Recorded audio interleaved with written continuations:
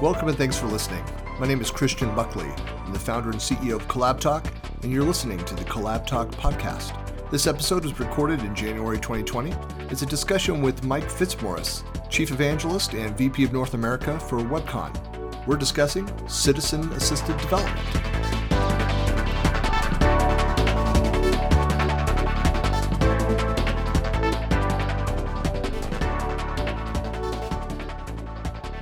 And we are officially underway. And Mike, it's great to talk to you.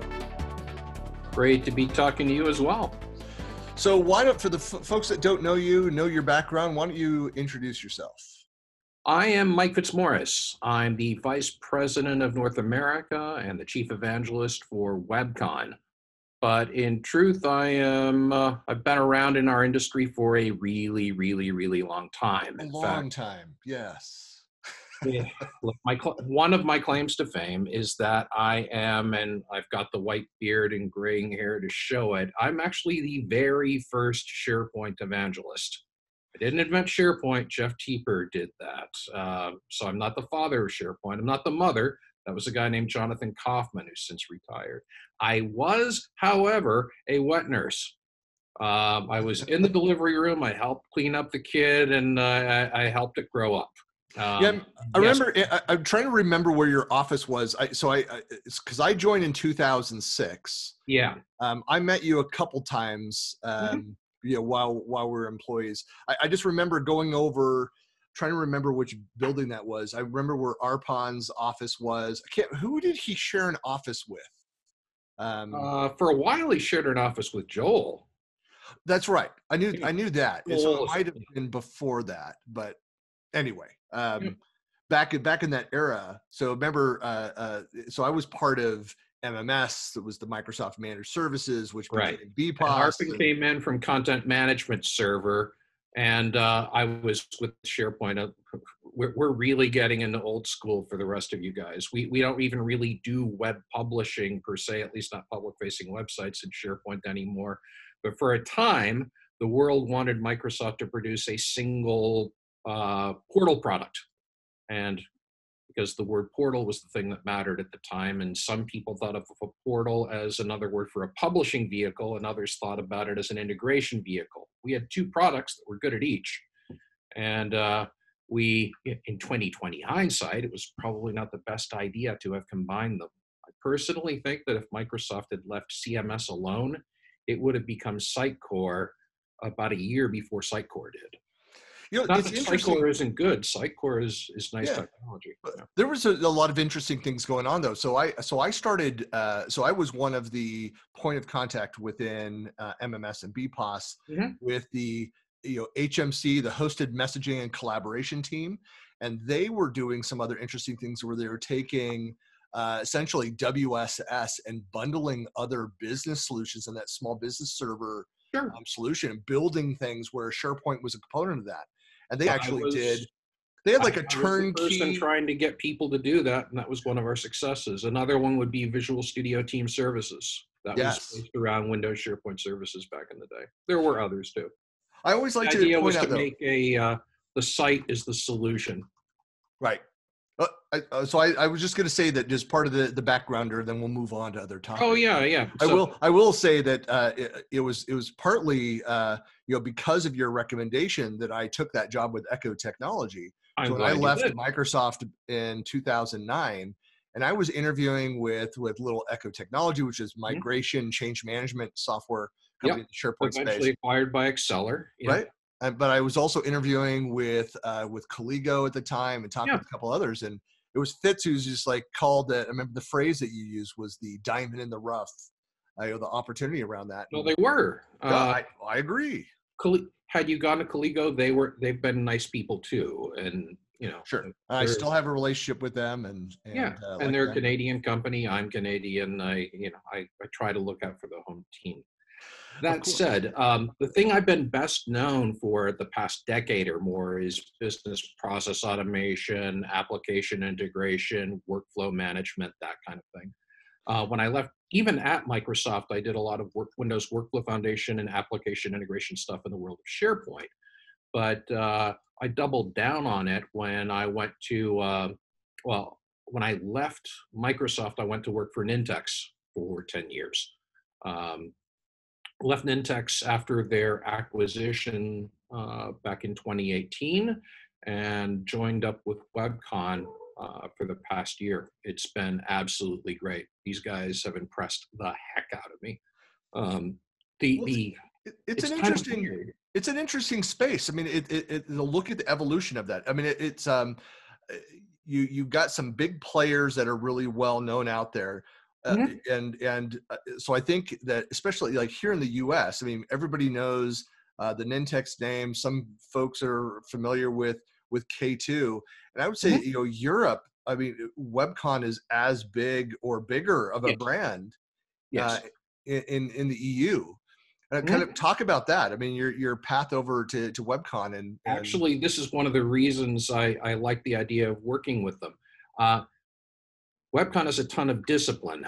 So rather than risk extending their arms too widely and spreading themselves too thin, they decided to double down and make Europe a 100% success story. And they have. Um, we've just established a beachhead over here in North America. I've signed up some partners, have made some sales. We're doubling that, if not more, this year. Everything is we're firing on all cylinders and hitting all targets, but the idea this year is to become better known and better adopted over here. We don't expect that to be an overnight kind of thing, but the truth is we have an incredibly compelling story, and I haven't demoed this to a single person who hasn't immediately wanted to start using it.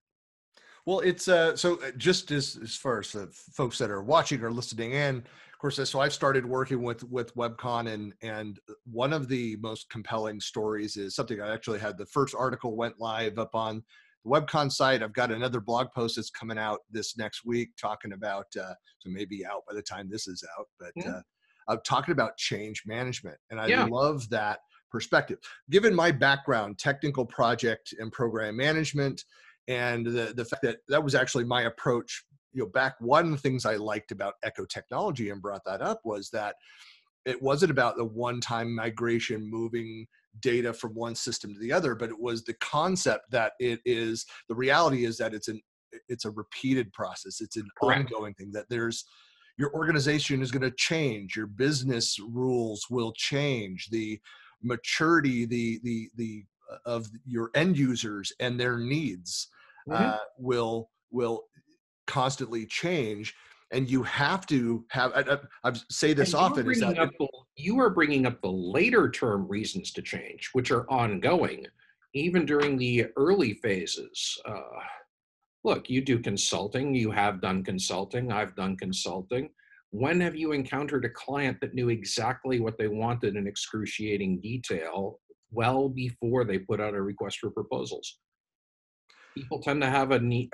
People have a desired outcome, but the road from idea to outcome is, shall we say, circuitous, right. Well, convoluted. that's It's the way that I describe that, is that your lens of understanding changes yeah, as you move forward, and that's the most you might say that, hey, here's the 10 things that I need, and those outcomes, and then you deliver on 3 of those and be like, yeah, what I really need is, and that shifts, and it's actually mhm. these It's just what I 7 asked for, inclusive but things. not what I wanted. Correct. Yeah, it Yeah, happens yeah. all the time. But this is, you see, we don't find that annoying at WebCon. We actually find that normal, and it's up to us as platform developers to work that out and build it into the system. So WebCon, more than any other company out there, assumes that you're going to build something and change it constantly. And that could be changing the data schema, that could be changing the user experience and the user interface. It absolutely means changing the process. And it's okay. None of that has to hurt. When a user or a stakeholder wants a change, the developer does not need to roll her eyes. If it turns out that assumptions turned out not to be valid, the designer does not need to sweat bullets. Change is a happy thing. It's not disruptive. It's not certainly not destructive. And the nice thing about what we do is you can deploy an application and have people trying it out. Then as you gather feedback, you can make changes to it as it's being used. So this is a workflow process. It can be halfway finished, 10 steps, you're on step 4. You make a change to what happens between step 4 and 5, that change takes effect immediately. Change the user interface, change the forms, it takes effect on all the stuff in mid-flight. Think about what you had to do before. If you realized the stuff that was already in progress was wrong, or at least incomplete, you had to either recall everything and bring it back, or you had to just accept the fact that everything that was already in flight was going to be wrong. Well, and the other side of this too, I think it fits in there, is that it's difficult in the IT world to go in where you understand what your business needs are, but then you can only go and build based on what you understand the limitations of the technology are. Of course. So the technology is dictating how you can go and solve those business problems, and you're always going to have to make adjustments or changes, or even have unmet needs because of those limitations. Yep, that's absolutely correct. So yeah, we are the guys who love change and accept it and make it as painless as possible. So most everyone out there is either introducing some form of version control on models, or maybe adding some application lifecycle management to what they're doing. We solved those problems years ago and went far beyond that.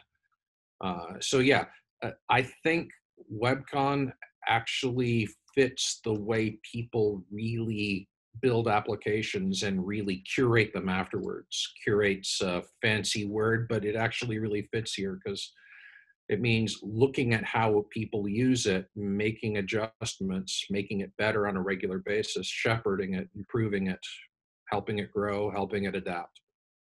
One other thought too, did an interview with Office Apps and Services MVP Dan Usher in the DC area. We were talking about how there's just the reality on the ground with a lot of clients, especially in the DC area and the public sector, that still have on-prem environments and are maintaining that, and they have we could get into the detail of the real or perceived challenges of security and compliance and governance and all those kinds of things. And he argued, I don't want to speak for him, but part of how I interpret how he answered was that he says it's not even about those issues so much anymore. It just is the hard facts of functionality, capability that they need, where it's best met by these hybrid or these on-prem solutions. Well, so for organizations, again, where the technology is dictating, we must move towards the cloud. And for a lot of organizations, part of factoring that in, the timing of moving to the cloud is, we need to be able to, we're going to have to go and completely re-architect our solutions and rebuild this from the ground up. You raise an excellent point. There are a number of, it's not just government agencies, there are for a lot of reasons. It's not even necessarily large versus small organizations, because I see cloud enthusiasm everywhere, but I also see situations everywhere where it may not be the entire company. That's more true in a government agency, but it might not be the entire organization, but there are parts of the organization or certain workloads or certain use cases that for one reason or another, people either don't want to move them to the cloud, or they really, for lots of reasons, can't.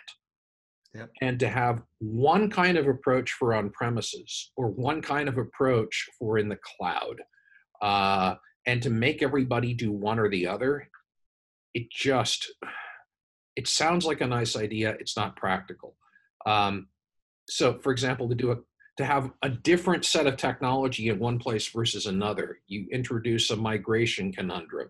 So to rebuild a solution that used to work on premises and build it for the cloud and change everything in the process so that it looks the same but isn't the same, that doesn't make for a happy customer trying to do hybrid scenarios or even migration scenarios. And asking somebody to do everything in the cloud and relegate, really not trying to pick on anyone in particular, but to say, no, your application's going to run in the cloud, but we'll use a gateway to fetch your on-premises data. That isn't comforting to somebody who's keeping that data on premises for any of a number of auditing and regulatory and other reasons. It means stuff is moving out of their walled garden, whether they want it to or not. The nice thing about WebCon BPS is it's the same technology platform, whether you're running it on premises or running it in the cloud in a shared services scenario, or you can even run it in the cloud in an infrastructure as a service scenario, like run it inside of your Azure tenant or your AWS environment or something like that. And therefore, you got cloud functionality with cloud integration, but you're still completely in control over it. We give you all three choices, and you can migrate from one to the other with impunity. Well, it made me think of, we were talking about this on this topic last month while we were in Prague. It made me think of like software configuration management and the need to, where you might have different branches of that same business process, but have 4 different business units and 4 different flavors of that business process and different infrastructural requirements and things and adjustments around that. And if you then have a business rule change, something that needs to change across all 4 of those, you're doing 4 independent changes in the typical model. You would if you weren't using us. Right. That's my point. Yeah. Yeah. We have the scenario. We have a construct called a business unit. It's baked into the entire platform, and some people use that for different countries. Some people use it for different branches of the organizational chart. Whatever it is you can make your application behave differently depending on which business unit is using it at the time. You can also restrict it to certain business units or not others. But basically, you can factor in where the application's being used into the design of the application, which means, again, you only have to change something once, and it just works everywhere. That's another very handy thing. It turns out, you bring this up, you brought up something else earlier. There are so many things that high code development does right that low code development really can benefit from. In some cases, you could argue that we're reinventing the wheel, although WebCon's been doing it for a while. But yeah, things like agile design and development and things like a DevOps approach and rings and so on. Everybody can benefit from this, whether or not they're doing professional code work. We try to apply those principles to a process-centric low code, for lack of a better term, paradigm. That's very cool. Well, I talk a lot about change management because being my background in the project management space, I mean, so much of my life was spent kind of juggling the nuances between the flavors of the system, which is essentially the same solution in 4 or 5 different locations. Of course, having to go and juggle between those. So that's one of the messages that just I think really resonated with me when we started talking about that. That other side of having your requirements being led by the known limitations of the technology. I mean, how does that compare? I mean, maybe you could compare WebCon versus the Microsoft's current stack and the solutions, Power Automate, the things that they're pulling out there. What are some of the leading differences? They're meant for 2 different things. I actually am one of the people that was happy about the name change, because calling it Power Automate really accurately describes what the tool is designed to do. It is an automation tool. If you look at a Power Automate design, it starts out with perform this task, now calculate this, now do this, now touch that, now connect to this, now do that. It's kind of like a program flowchart. It's like a set of instructions you would give an assistant, and they're checking them off and performing them as you go along, and handing the output from one thing into input in another step. That's automation. It's actually an integration. That's a very valid use case. But a business process is something like, I have an outcome I'd like to have happen. I have a certain number of assets that are going to be involved in this. I have people and roles that will be involved. I have those assets, I have those people, I have these requirements, and I need to go through these various steps, sometimes moving back and forth, sometimes repeating something, sometimes not. Uh, the logic is the star of the show, and the payload is the star of the show.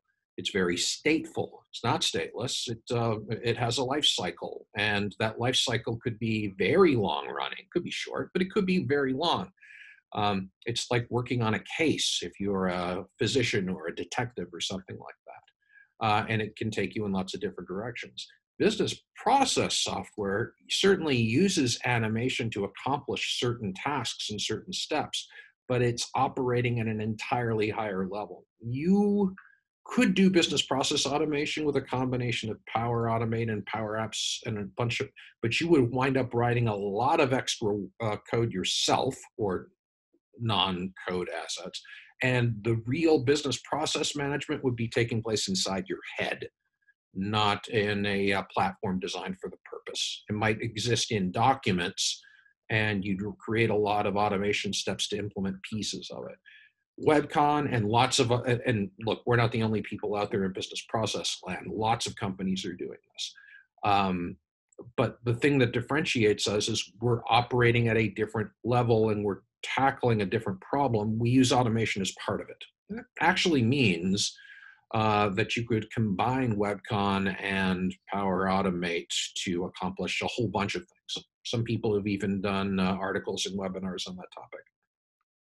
Yeah, speaking of, kind of what are your active topics? What are you presenting on? Like, what are you talking about when you come for Microsoft 365 Friday here in Utah in 2 weeks? Actually, the thing I just was telling you about, the identifying different kinds of automation scenarios and choosing which kinds of tools or which type of tools. I'm not making specific tool recommendations, but to say, if you're doing application integration, look at these kinds of tools. If you're doing data harvesting, look at these kinds of tools.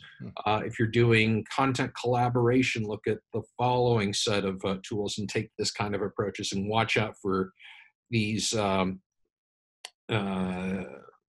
bear traps and so on. I talk about that, and I also talk about the difference between automation and business process management. So I'll be talking about that. I also often talk about designing applications so that they can be more easily changed. Both this particular topic is designed not to have a single demo or a single screenshot. This is advice you can use no matter which tools you use. But basically, there are ways you can design your approach to solving a workflow problem that makes it really easy to change it later and has a greater chance of success. And I've delivered that talk in different forms over the years. No matter who I'm working for, competitors have been in the room and found themselves nodding the entire time. This is something everyone likes. I talk about stage and state machine type workflow design. This is a little bit geeky, but it turns out to have incredibly powerful benefits for people. Turns out that WebCon based their entire platform on that. I didn't know that at the time I started being an advocate for state machine thinking, but that was nice. And I talk about citizen development a lot.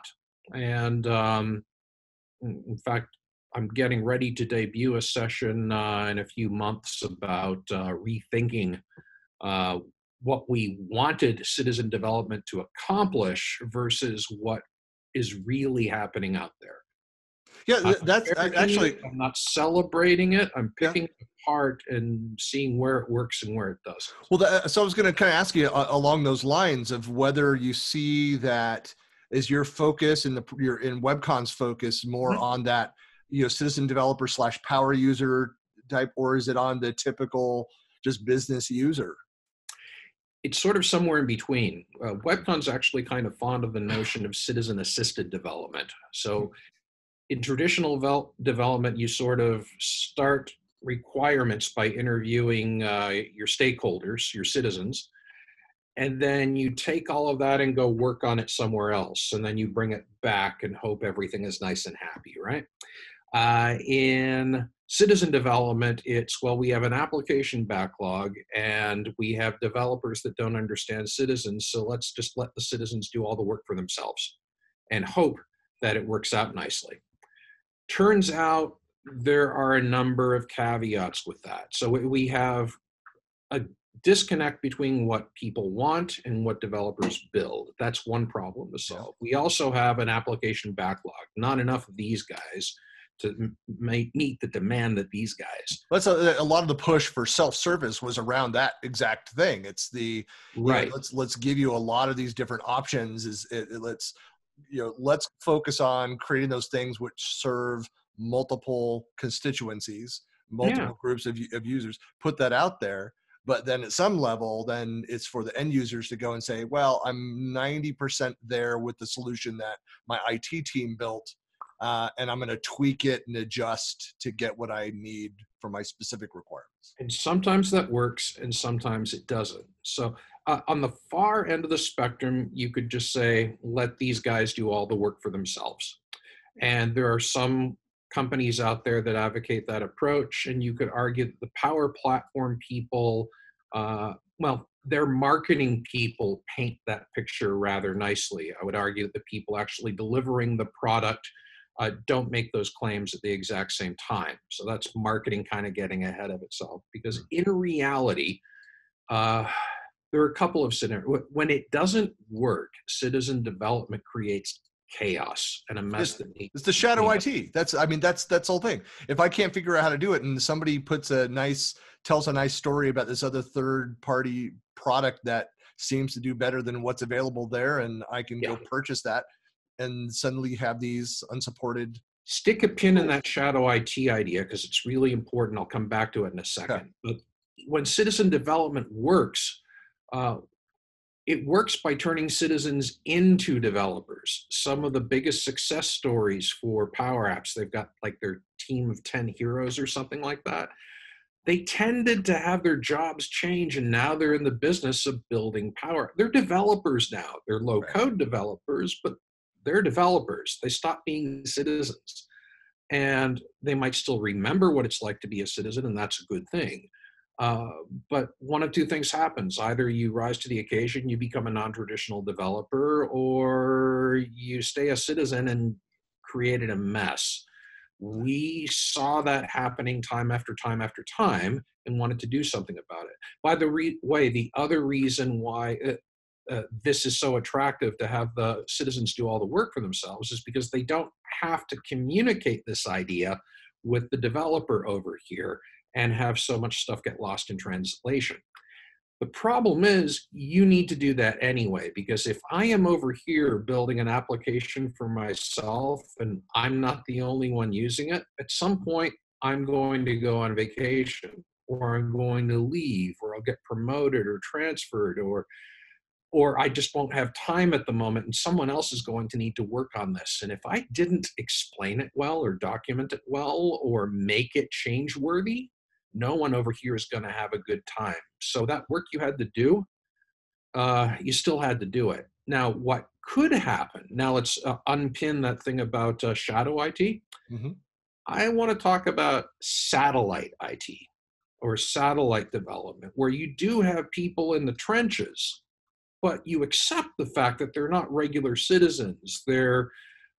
They have development in IT and some dev skills. Let's call them business analysts. Some people do that, but some people would call them operations people. Like a sales organization, almost invariably when it hits a certain size, dedicates one person to sales ops, and they manage Salesforce or Microsoft Dynamics CRM or something like that. And they do a lot of low-code development with it, sometimes actual code. That's actually a wonderful model. In fact, I would argue that after a while, citizens get tired of being asked to develop things for themselves, and they punt things to that operations person or that analyst anyway. And so what becomes important there, they're in the trenches, they're satellite IT. They have a friendly relationship with central IT. So it's not like they don't get it, and it's not like they don't have skills, but they also get these guys better. Used to be an analyst's job was to translate user requirements into things geeks could understand. I would say that letting the analyst do the building as opposed to the citizens has a much greater chance of success. And Mhm. so having citizens assist in the development process, what we at WebCon called citizen assisted development, that is something worth taking a look at. And so making it easily explainable as to what the analyst or operations person or satellite developer is doing, making it easy to collect feedback and have people participate in the process without actually having to do that work. Every time we've seen someone do that, it's worked swimmingly without exception. And in truth, everybody I've seen attempt citizen development in the classic sense where everybody has the option to do it for themselves, it winds up evolving into this anyway. Well, so I think 5, 6, 7 years ago, when we really started talking about kind of what's the future role of the IT pro. Yes. And I think one of the messages that I promoted, in fact, the first Ignite conference that was in Chicago. So I had a session where I actually went and did research on, I pushed into the partner and the MVP community to get feedback of what they thought of what would happen with that role. And one of the loudest messages that came out of that was that, well, it's these people that are really perfectly placed to move into that more business analyst type function with their technical skill set to play this exact role. Right. Yeah, and so I completely agree with it. If your job had been, managing the servers and managing these giant business platforms and applications, things like SharePoint, and it's not just like, hey, I'm out of a job now that we use Office 365. We know that that's never been true. That the roles evolves, but this is a great example of what can happen, what that role can evolve into. Yeah. Plus, it actually fits the way organizations actually behave rather than a vision some independent software vendor had for the way organizations could behave. Right. Well, that's I kind of put that in that category of again, like the technology driven decisions versus the Sure. culture of the organization and the capabilities of the organization. I mean, it may be that for some organizations where, depending on what those frontline workers are doing in their tasks, that they don't have the time, or the skills, tech capability to even step up into that expanded role and play that role.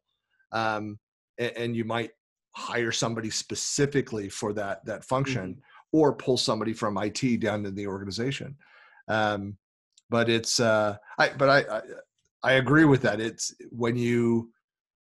in my personal experience, is that when you make everything self-serve, it automatically is what happens over time is that people naturally gravitate into those roles and end up playing that, that again, that assisted IT role. Yeah. As an advocate of citizen development as an idea in general, I mean, I've been refining my opinion about this over the last year or two. But one of the things that many people, including me, recommended was it's all about the tools. Nailing the tools correctly is so important. Give citizen developers tools they can use where they don't hurt themselves, where they've deliberately got limits, and the things they will build don't need to be carefully scrutinized and managed.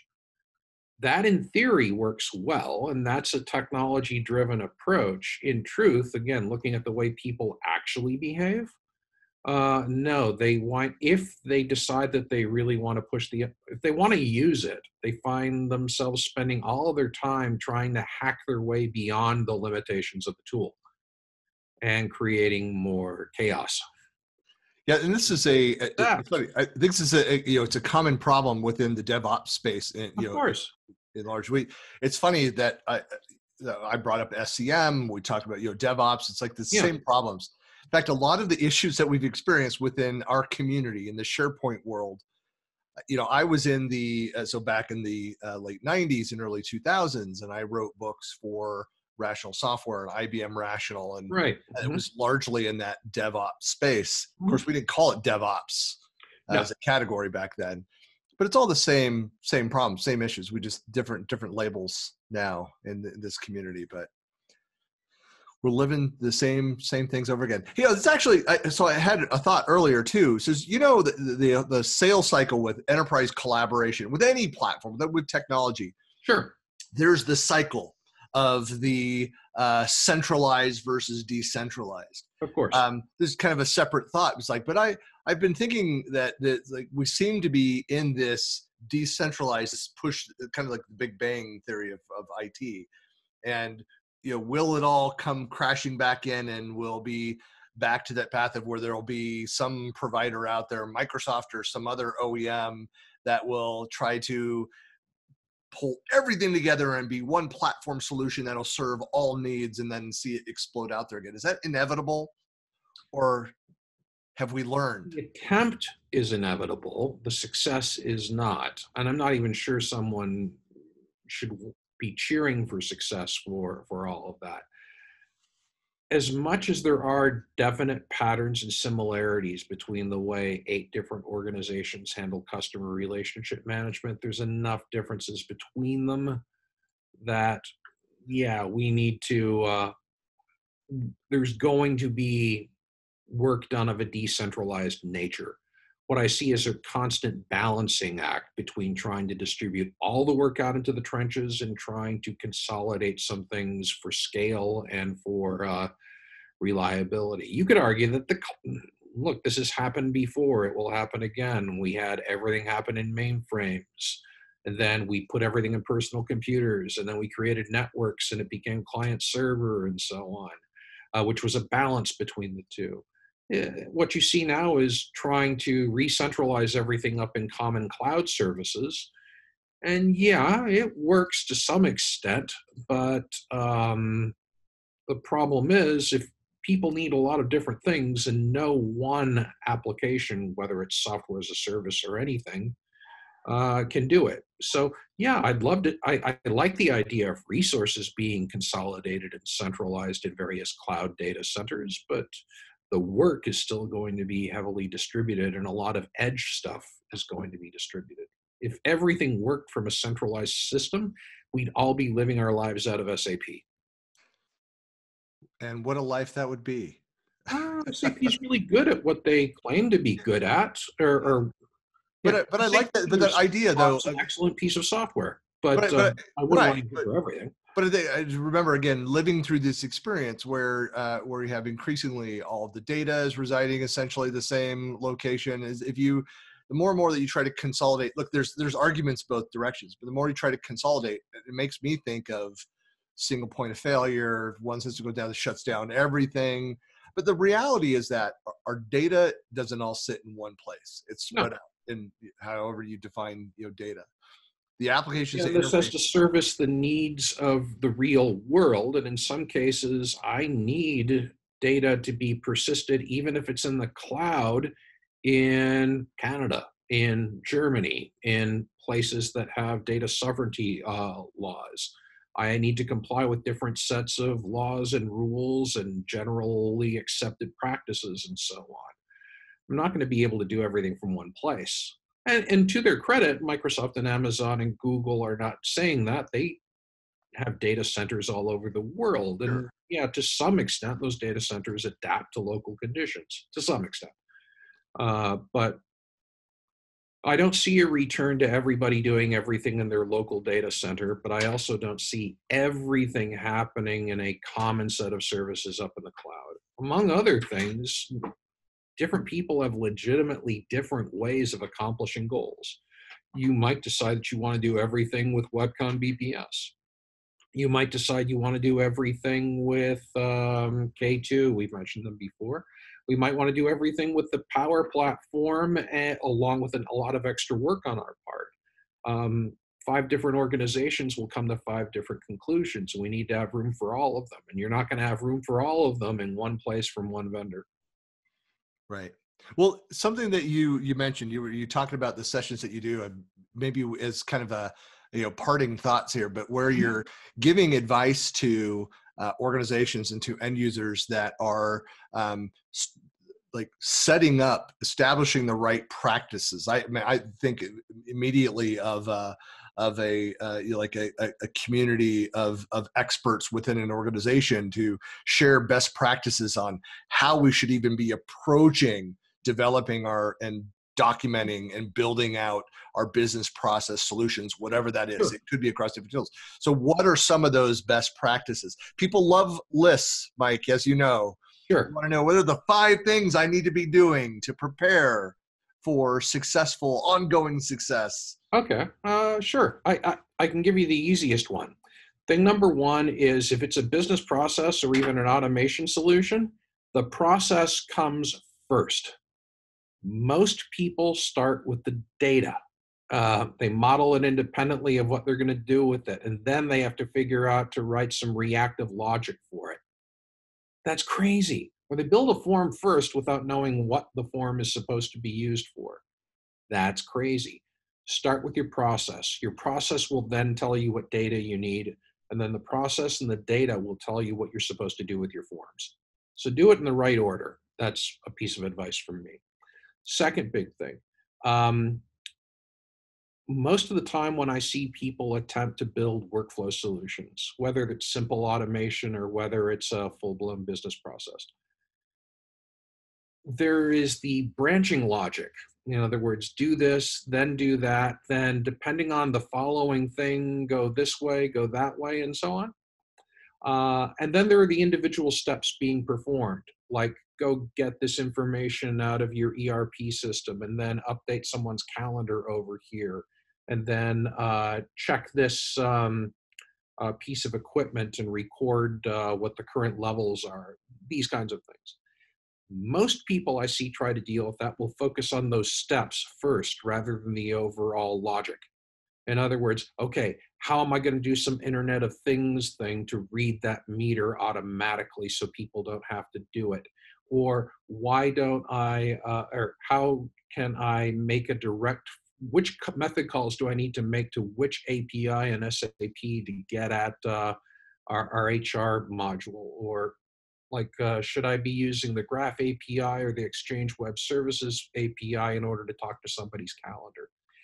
Don't start with that. You should start with the overall branching logic, because if you make sure that the process is followed every time with some sort of automated system, even if the steps are manual, no one's going to forget to do a step anymore. And you're going to be able to figure out if you're doing something inefficiently or wrong. In other words, if you focus on the process first and the automation second after you get the process right, you're going to have a much better time. You'll build a better solution. You can start using it right away, even before it's completely finished. And you will just get better results. So instead of tackling at the automation level, tackle it at the process level, fill in the automation after the fact. I think there's a that's a great point. I think that it's something that when I would go in and build out PMOs and work with project managers and business analysts and help them kind of build out centers of excellence is that same idea. In fact, Dan Holm and I at ESPC in Copenhagen the first time, so a few years Mhm. back, we did a keynote where we talked about that. We said, look, the technology doesn't matter. We were talking about SharePoint. SharePoint doesn't matter. The Mhm. business matters. Where you go in and first define what the business needs are, then you look at and say, okay, this is what the business requires. Where's the data for those processes, and then the technology to be able to access the right data and meet those needs. Another benefit that comes out of it doing it that way is then you also then, as you go through that refining process of building that out, determine, hey, there's inefficiencies in the process you might not otherwise see if you jump to the technology first or the Right. limitation for the data Well, let's sets. come back to that in a second. The thing I wanted to say is if you automate the logic, even if you don't have the steps automated yet, if you automate the logic, you effectively have a living checklist. The aviation industry works off of checklists with manual steps. Surgical theaters now, based on a lot of laws that have been passed over the past decade or two, now make sure that before any surgery is performed, you go through an elaborate checklist. Surgeons, by the way, hate this, but it turns out to save lives. It's really cut down on a lot of, shall we say, surgical mishaps.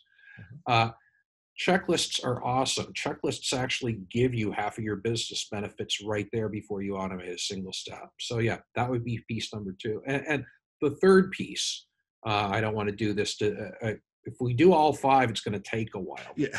I'll end with 3. Sure. The third thing that you should keep in mind, and this one, you don't have to do this, but you should do it for selfish reasons. And this is what you were just mentioning that I asked to pause on. Let's come back to it right now, which is if you don't examine what you're doing now and measure it right now, after you model it, automate it, make it better, implement it, you need to be able to prove that you had an impact. And there's no better way to prove it than to measure the old way versus the new way. Otherwise, if you did this at the beginning of the year and you come up for a review at the end of the year, people are going to wonder, what have you done for me lately? And by the way, if you created a solution that made a problem go away, people tend to forget about the problem after the fact. Unless you're constantly doing something new and novel, people don't remember unless you have metrics to remind them of the difference you made. I believe that Janet Jackson was talking about IT when she said, "What have you done for me lately?" Exactly. I'm pretty sure that was it. Dude, I read something last week about somebody thinking that Y2K was a hoax. Okay. 20 years later, and so but again, people are talking about it, and there's also why 2020 now, because a lot of people just solved the Y2K problem by delaying it 20 years. So there have been some software systems breaking lately, and that's probably what got the topic raised again. All I'd say is that if Y2K was a hoax, there were a lot of COBOL programmers that made a fortune off of that hoax. Of a hoax. And it's not. Y2K was an example of people discovering a problem, probably later than they should have, but realizing that a problem existed and a widespread effort was taken to fix it. And in all but a couple of cases that were then fixed quickly, it worked. Right. But because there was no disaster, people thought it was a hoax. You don't want that to happen to you. You want to be able to prove that the work you did made a huge difference. So measure it before and measure it after. Your application's still going to work, but you deserve credit for it.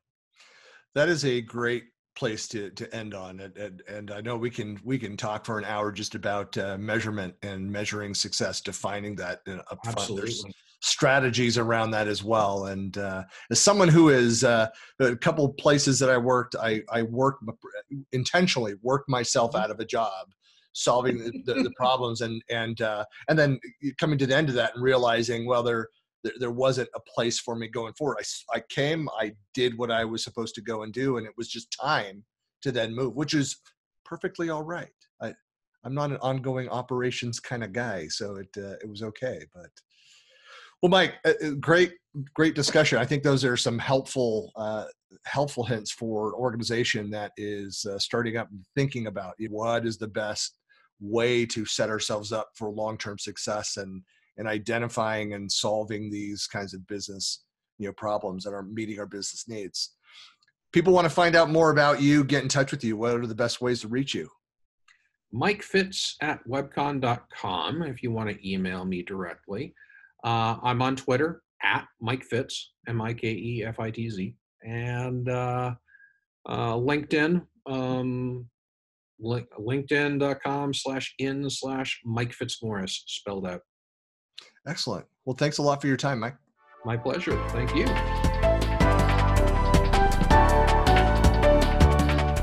You've been listening to the Collab Talk podcast. You can find us online at collabtalk.com, as well as on Twitter, Facebook, and LinkedIn. Thanks for listening.